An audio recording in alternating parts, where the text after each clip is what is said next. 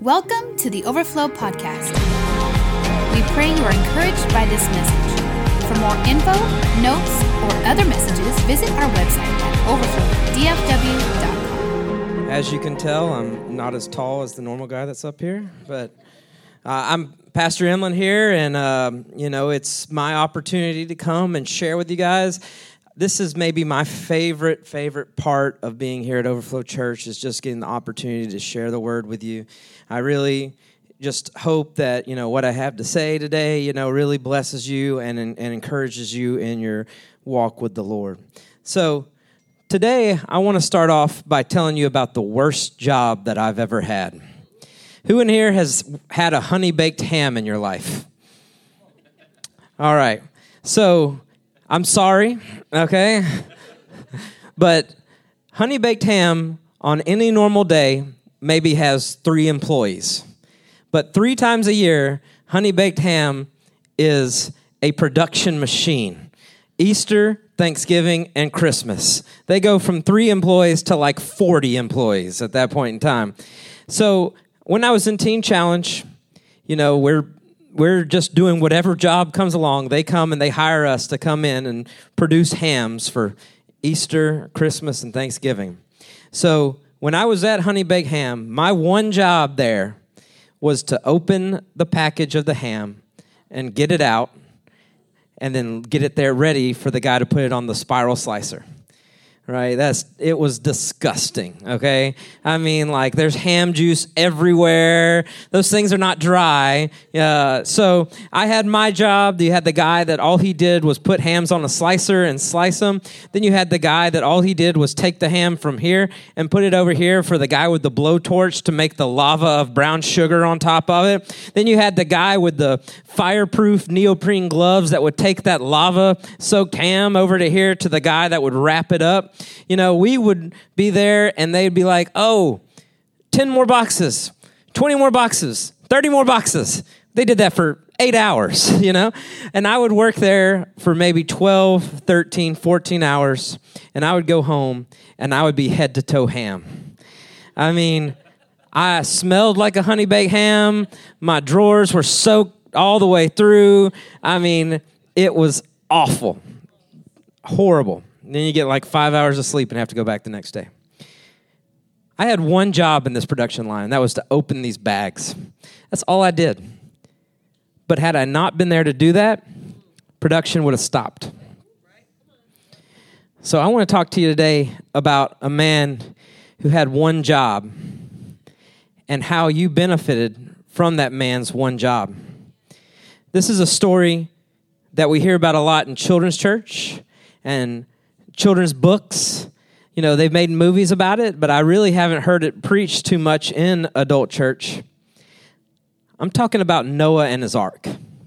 And now this isn't just a story about the world's first zoo. It's a story about a man who had to do something incredible so that you and I could be here. But before that, I want to kind of look at some other guys that had one job but maybe didn't do it so well. Can you throw up that first picture? I mean, come on.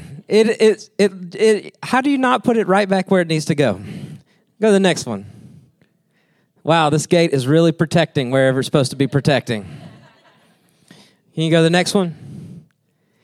Oh, yeah. Take a right turn right into the curb there.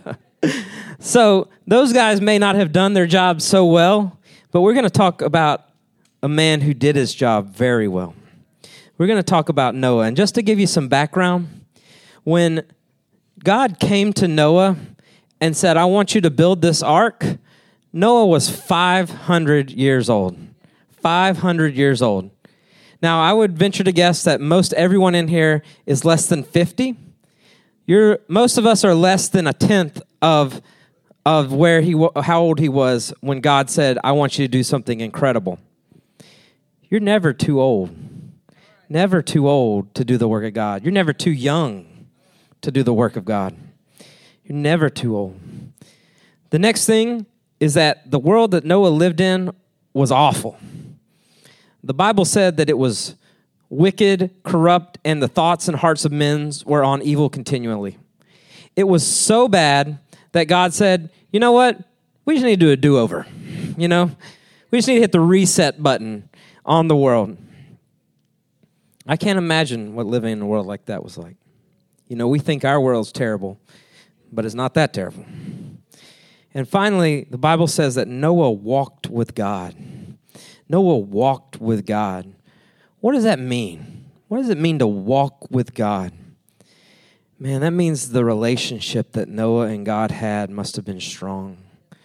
You know, this is before he ever put a nail into a board. It says that he walked with God. Oh, I wish that Lord would say that I walked with him.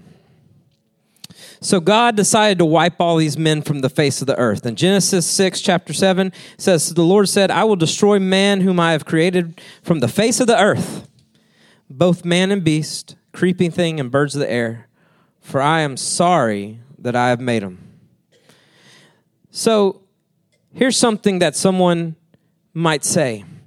How can you reconcile your theology of a good God? I mean, we were just singing this morning, you are good, you are good. How can you reconcile your theology of a God that would destroy all those people? Well, let me tell you, there is always an opportunity for man to repent. There is always an opportunity for man to repent. These men were wicked and evil, and this was before the Mosaic law. They weren't wicked and evil because they ate shrimp and wore polyester. They were wicked and evil because the thoughts and intentions of their heart were evil. They had an opportunity to repent. Jesus talks about this in Matthew 7, 13 and 14. He says, enter through the narrow gate, for wide is the gate, and broad is the road that leads to destruction, and many enter through it. But small is the gate, and narrow the road that leads to life, and only a few find it. Walk the narrow road. Walk the narrow road. It's not hard. What the walking the narrow road is putting your faith in Jesus. Putting your faith in Jesus. That man had an opportunity to repent. God will always give you an opportunity. Please take it. Please take it. So, God gave Noah an assignment. God comes and sees the world so bad, it says, we need to start over. I'm going to destroy everything, and I'm going to start over. But I can't wipe out everything. I need someone to carry on my work. So he comes to Noah, and he said, Noah, it says in Genesis chapter 6, it says, so make yourself an ark of cypress wood. Make rooms in it and coat it with pitch inside out. Pitch is like tar. Make it waterproof. This is how you are to build it. The ark is to be 300 cubits long, 50 cubits wide, and 30 cubits high. A cubit is the average length from your fingertips to your elbow. So God said, make it 300 forearms long, 50 forearms tall, and 30 forearms wide. Make a roof for it, leaving below the roof an opening of 1 cubit high all around. Put a door in the side of the ark and make lower, up, middle, and upper decks. So God came to Noah and said, you got a job. It's not going to be easy, but you got to do it. You got to do it. Let me tell you, everyone here, you have a job. It's not going to be easy, but it's necessary. So what is the work of God, right? What is the work of God? I think that we think that that's so mysterious, so unknown. I don't know what God's will for my life is. I can't figure it out. Well, let me tell you something. The work of God begins with your family. The work of God begins with your family.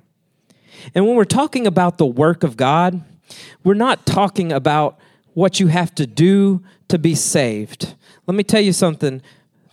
Being saved comes from one place, faith in Jesus. It says that righteousness comes through faith and faith alone so that no man can boast. There's no work that you have to do to receive Jesus. All you have to say is, Jesus, I'm a sinner and I need you. Come into my heart. That is the only work that you have to do. But although we might be saved by faith, not by works, we are saved for works. We're saved for something. Trust me, you have a job to do. And it starts with your family. God told Noah in Genesis 6:18, he says, I will establish my covenant with you and you will enter the ark, you and your sons and your wife and your sons' wives with you. The work that Noah was doing was first to save his family. First to save his family. So what does your work look like? What does your work look like? I can tell you something, is that it's not as mysterious as you might think it is. For husbands and wives, the work of God in your life is to love each other and build each other up. That's where the work of God starts. For parents, the work of God in your life is to teach your children in the way that they should go, so when they grow old, they won't depart from it. For young men and women, the work of God starts in your life by keeping yourself pure for your future spouse, for your future children. It says in Psalms 199 verse 9, how can a young person stay on the path of purity? By living according to your word. The work of God starts at home. Now you say, that's not glamorous. That's not exciting. You know, I'm called to nations. You know, I want to be the next Billy Graham. That's great. That's great. But I can guarantee you the work of Billy Graham started in his house. So I have been married now for a little over 2 years, happily married. And, you know, I get my wife flowers very little. I mean, I'm really and truly, it's not a lot. So here you go, baby. Thank you so much. Thank you. So that was a good thank you, right? It was a good thank you. You know, I appreciate her saying thank you. But the best thank yous are the ones that say, thank you for going to work every day to provide for us. Thank you for working hard. Thank you for going to work for a 10-hour day and coming home and listening to me and giving me your attention. I know you're tired, but thank you for that. Those are the best thank yous. Those are the best thank yous. Let me tell you something. The Lord is saying thank you for being a good husband.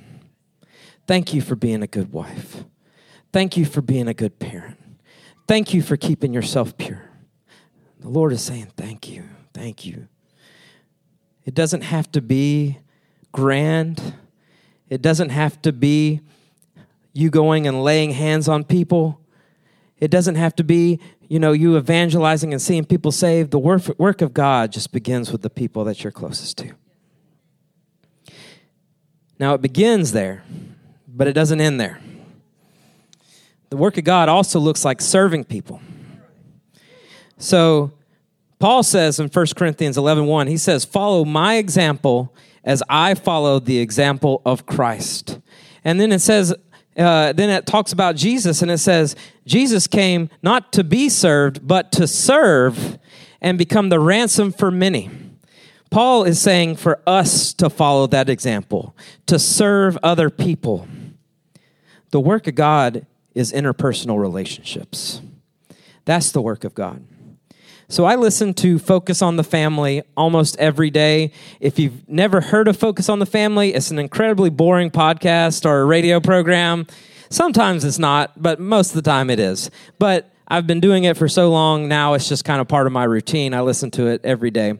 And they're always on there trying to encourage people, bringing guests on. And they had a guest on a few weeks ago who was before now she's a Christian speaker, Christian author, Christian teacher, but before that she was a lesbian, atheist college professor. And she said the way she came to faith was not some evangelistic man coming in and preaching, but rather some people that invited her over for dinner in their home. And they didn't just do it one time. They did it once a week for 2 years. When she was there, they didn't say, you need to repent and be baptized in the Holy Spirit. They just said, what do you want out of life? What are your dreams? What are your goals? How was your week? All they did was open up their home and loved on her. And that, she said, after 2 years, that is what brought me to Jesus. The work of God looks like interpersonal relationships. People can get saved by a pastor, by a preacher, but they're going to stay in God's graces by the people that are around them. Let me ask you something. Do you know the names of your neighbors? I know across the way, I got Mayor Joe. Next door, I got Terry and Jerry. That's not his name, but I'm just assuming that it rhymes with his wife's name. Next door, I got the camper people. I don't know. I mean, I think his name's Mike. I'm just pulling that out of my back pocket. The closer our homes get to each other, the farther apart our lives become. The work of God looks like interpersonal relationships. Could you imagine if we all just invited our neighbors over for dinner and just said, hey, who are you? Where are you from? And then when they ask you, well, we're believers in Jesus. We love Jesus and we love people and we just wanted to love on you. Can you imagine the gospel spreading like that? That sounds like revival to me.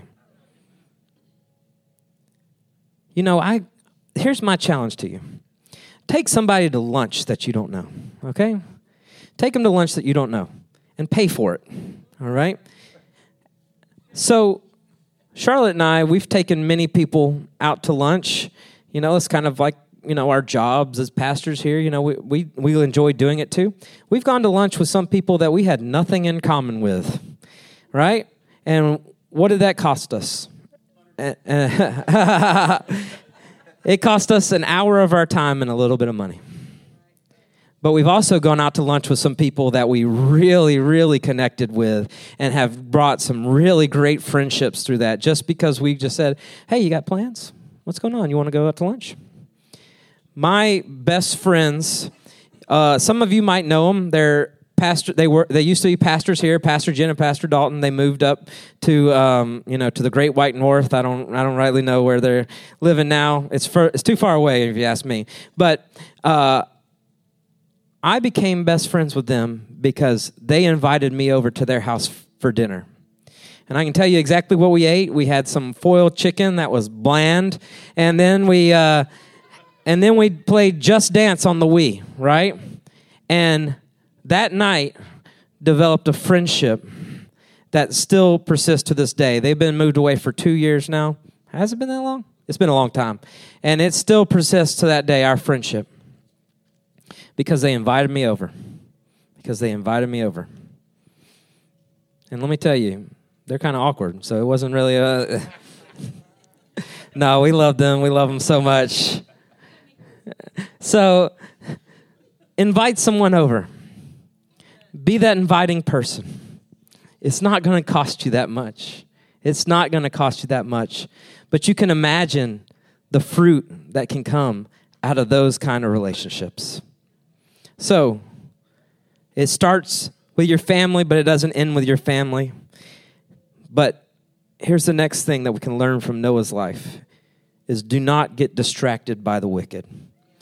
Now, the story in the Bible doesn't expressly state what Noah went through to see that ark built, but you can imagine in a world that the Bible says was continuously evil because the thoughts and the hearts of mind were continuously on evil. You can imagine what he went through to say, God told me to build a boat, y'all. God told me to build a boat. I know there's not a lake around here. I don't know if that's true, but I know that this is kind of weird, but God told me to. Can you imagine what people said about him? Can you imagine what the challenges that he faced from the people around him? There are always going to be people who disagree with you and your way of life. You can't allow that to derail you from the work of God. So I talk about a lot of things from Teen Challenge. Here's another Teen Challenge story. When I was in Teen Challenge, it's a drug and alcohol rehab for a year. It really was pivotal in my life. But at one point in time, we had this thing called the Bike-a-thon, where if you raised enough money, you could bike from the middle of the state all the way down south to the beach. And then we had 2 days at the beach. So I raised my money. I was there at the starting line. I rode my bike for about 10 minutes, and I threw it on the trailer, and I said, I'm driving. So I had the drive-a-thon. But when we got down to the beach, there were all kinds of shenanigans happening. I mean, we didn't really have chaperones in our room. We were kind of governing ourselves. And so you can imagine what people were trying to do at the beach. But not me. I had my mind on the work of the Lord. I wasn't I wouldn't even let them, come into my room with that stuff. I wasn't going to have anything to do with it. Let me tell you, nobody hung out with me while I was at the beach. On the way home, people didn't want to talk to me because I stood up for what I knew was right. I was not popular. And you know what? I didn't care. Because I knew what I wanted out of life. I wanted what God had for me. Not what these people thought about me. Not what they said about me. And you know what? It protected me. Because when I came back and they started investigating all the shenanigans that went on, they came sending people home, sending people back to jail. They came and they asked people about me. And they go, oh no, he didn't do anything. He wouldn't even let us watch an R-rated movie in our room. That's right. What people say or think about you does not determine how successful you are. What determines how successful you are is your obedience to what God has told you what to do. That's success. That's success. Success is obedience. So, it starts at home. Don't get distracted. And next is you got to complete the task at hand. You got to finish what God has told you to do. Can we throw up that picture? So these crazy people in Kentucky decided to build a life-size replica of the ark. All right? I don't know if you can really see him, but down here in the bottom corner, this dude in the orange vest, that's a person. All right? This is a replica according to the specifications in the Bible. It's 300 forearms long. So, can you go to the next picture? This is what it looks like completed. It's there. It's a museum. It took them 2 years to build with modern equipment. And they're saying that the people that built this estimate that it took Noah 55 to 60 years.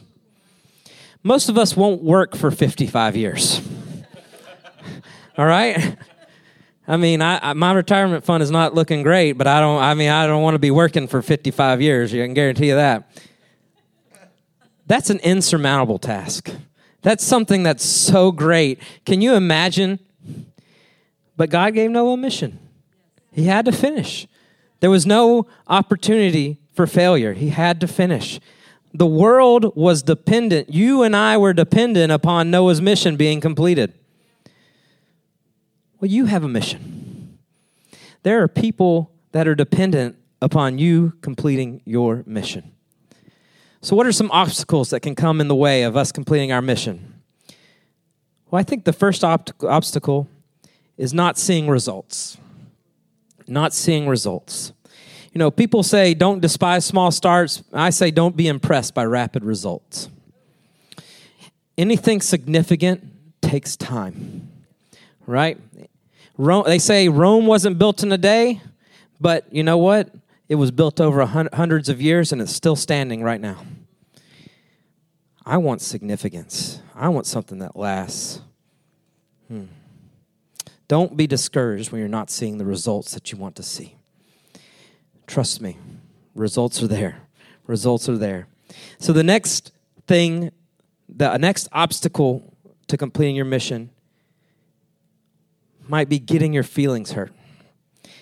We live in a culture that says, if you're not making me feel good, then I'm just going to go somewhere where people do make me feel good.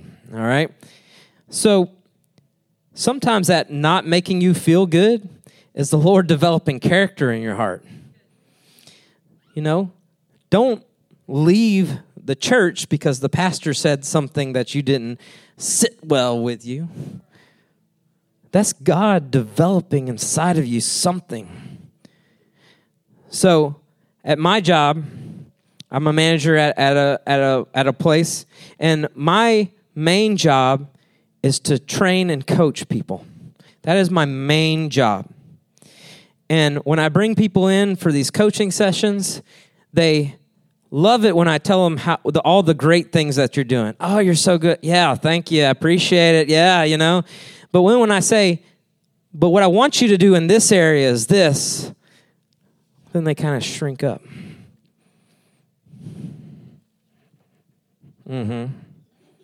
They get defensive. Well, I do that because, look, I'm only trying to make you better at your job.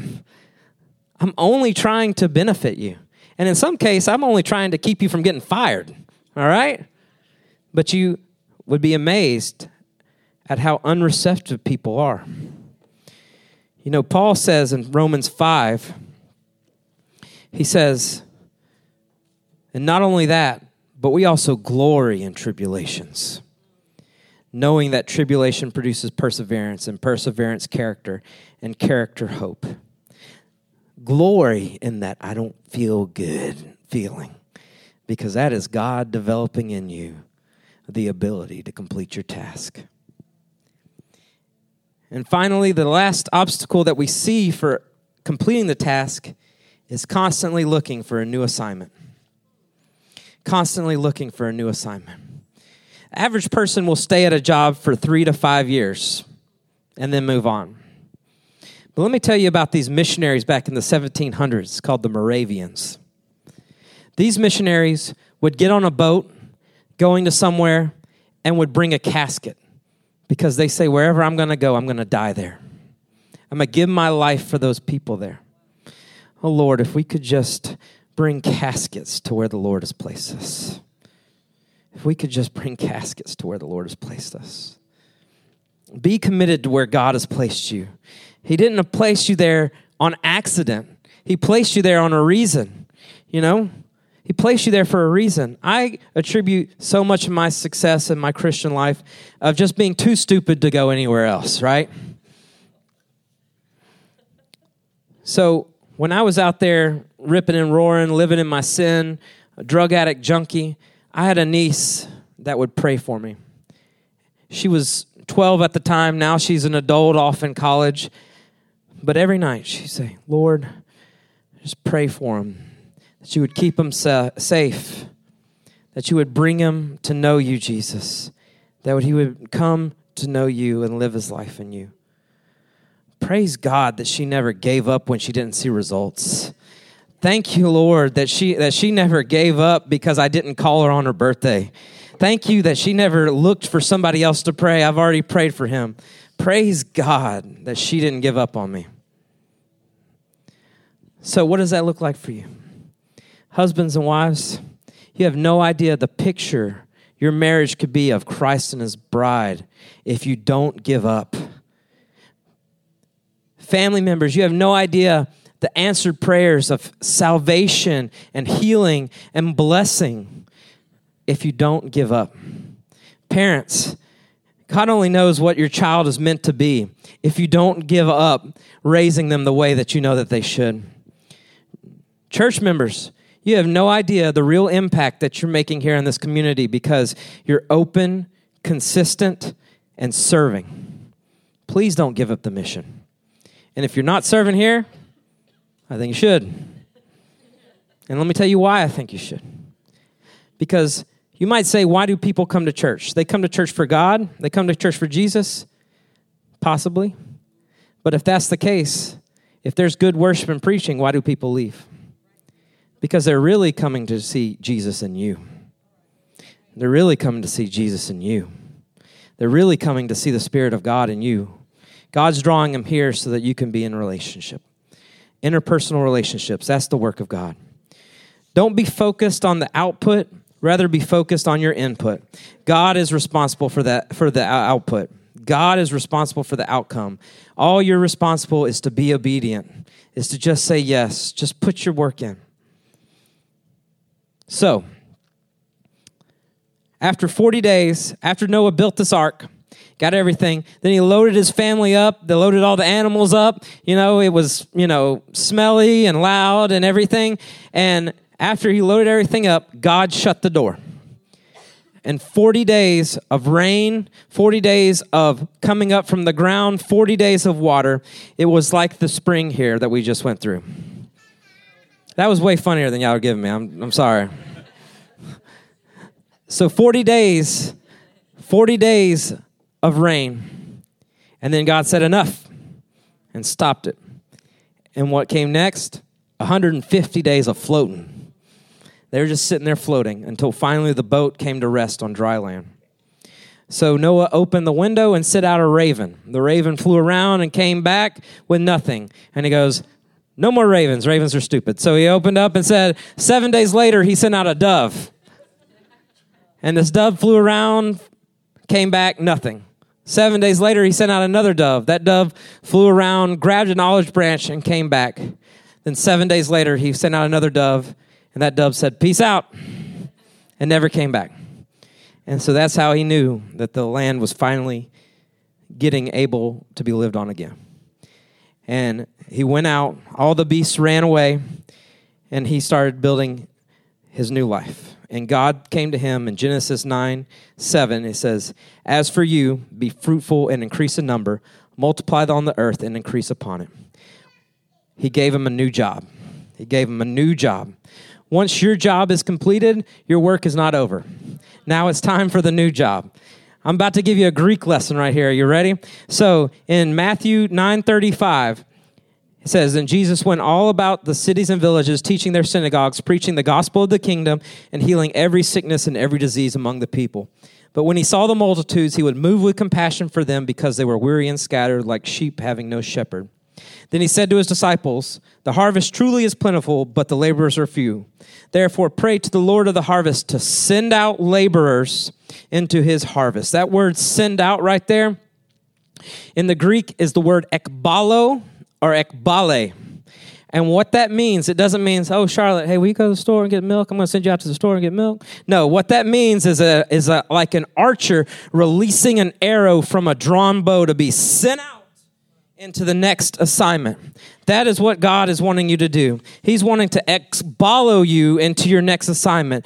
Your parents, your kids might be gone. They might be gone to college. Well, it's opportunity for God to ekbalo you into the next thing that he has for you. Kids, you might be going to college. You might be going to have a good time. Have a good time in moderation. But it also is an opportunity for you to be ekbaloed into the next assignment. Don't limp. Don't limp into the next assignment. Don't limp into the next assignment, but rather take it with energy. And if you say, I'm tired, I raised kids for 18 years. Look, I have my niece and nephew for an afternoon and I'm exhausted. I know that is tiring, right? But if you don't think that you can have energy, then I just say, look at a football team after they win. They just had 4 quarters of beating each other down, and they can find that energy to jump up around and celebrate that they win. There is rejuvenation in victory. There is rejuvenation in completion. God wants to ekbalo you into what you have next. So when I was getting ready to come out here to Texas, I was serving at Teen Challenge. I signed a year contract that I would be there as an intern, and I had about 4 months from the end of that contract to when I was going to leave for Texas. And the Teen Challenge said, we love you, but if you're not going to be here for a year, we want to open that opportunity for somebody else. So I didn't know what to do. So I fasted. I fasted for 3 days. And on lunch on the 3rd day, I got a call from a different Teen Challenge saying, hey, I know you're going away to Texas, in August, but we want you to come down and be on staff for 4 months. Can you do that? I said, absolutely. So I could have gone and said, I just want to coast the summer. I just want to take the summer off before I'm going off to college. No, I said, I have 4 months to make an impact in people's lives down there. And so God ekbaloed me down there. And I took that and I said, I'm going to help these men see Jesus down there. God is trying to ekbalo you. Don't limp, don't limp, don't limp. So as we're closing today, I want to close with just a few thoughts for you.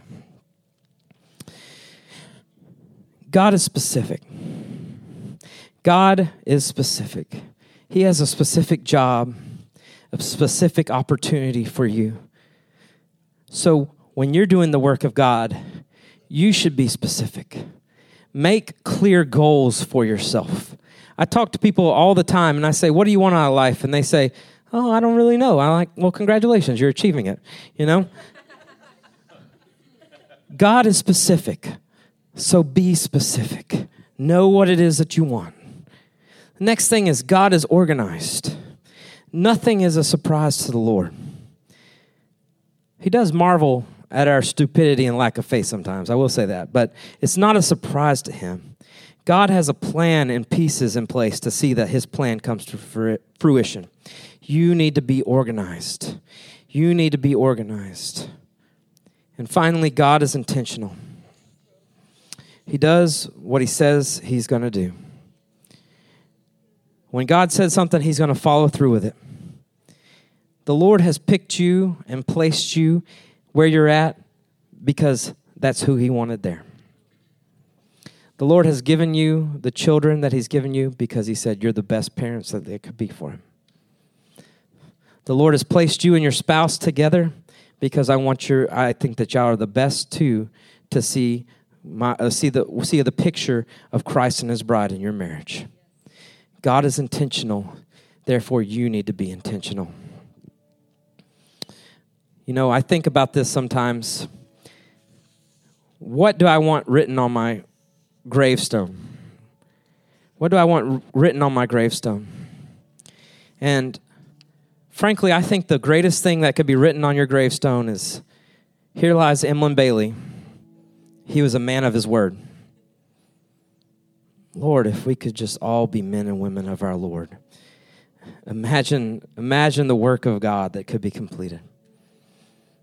So I want to pray for you today because there's grace in Jesus. There is grace in Jesus. There is grace for the places that you lack.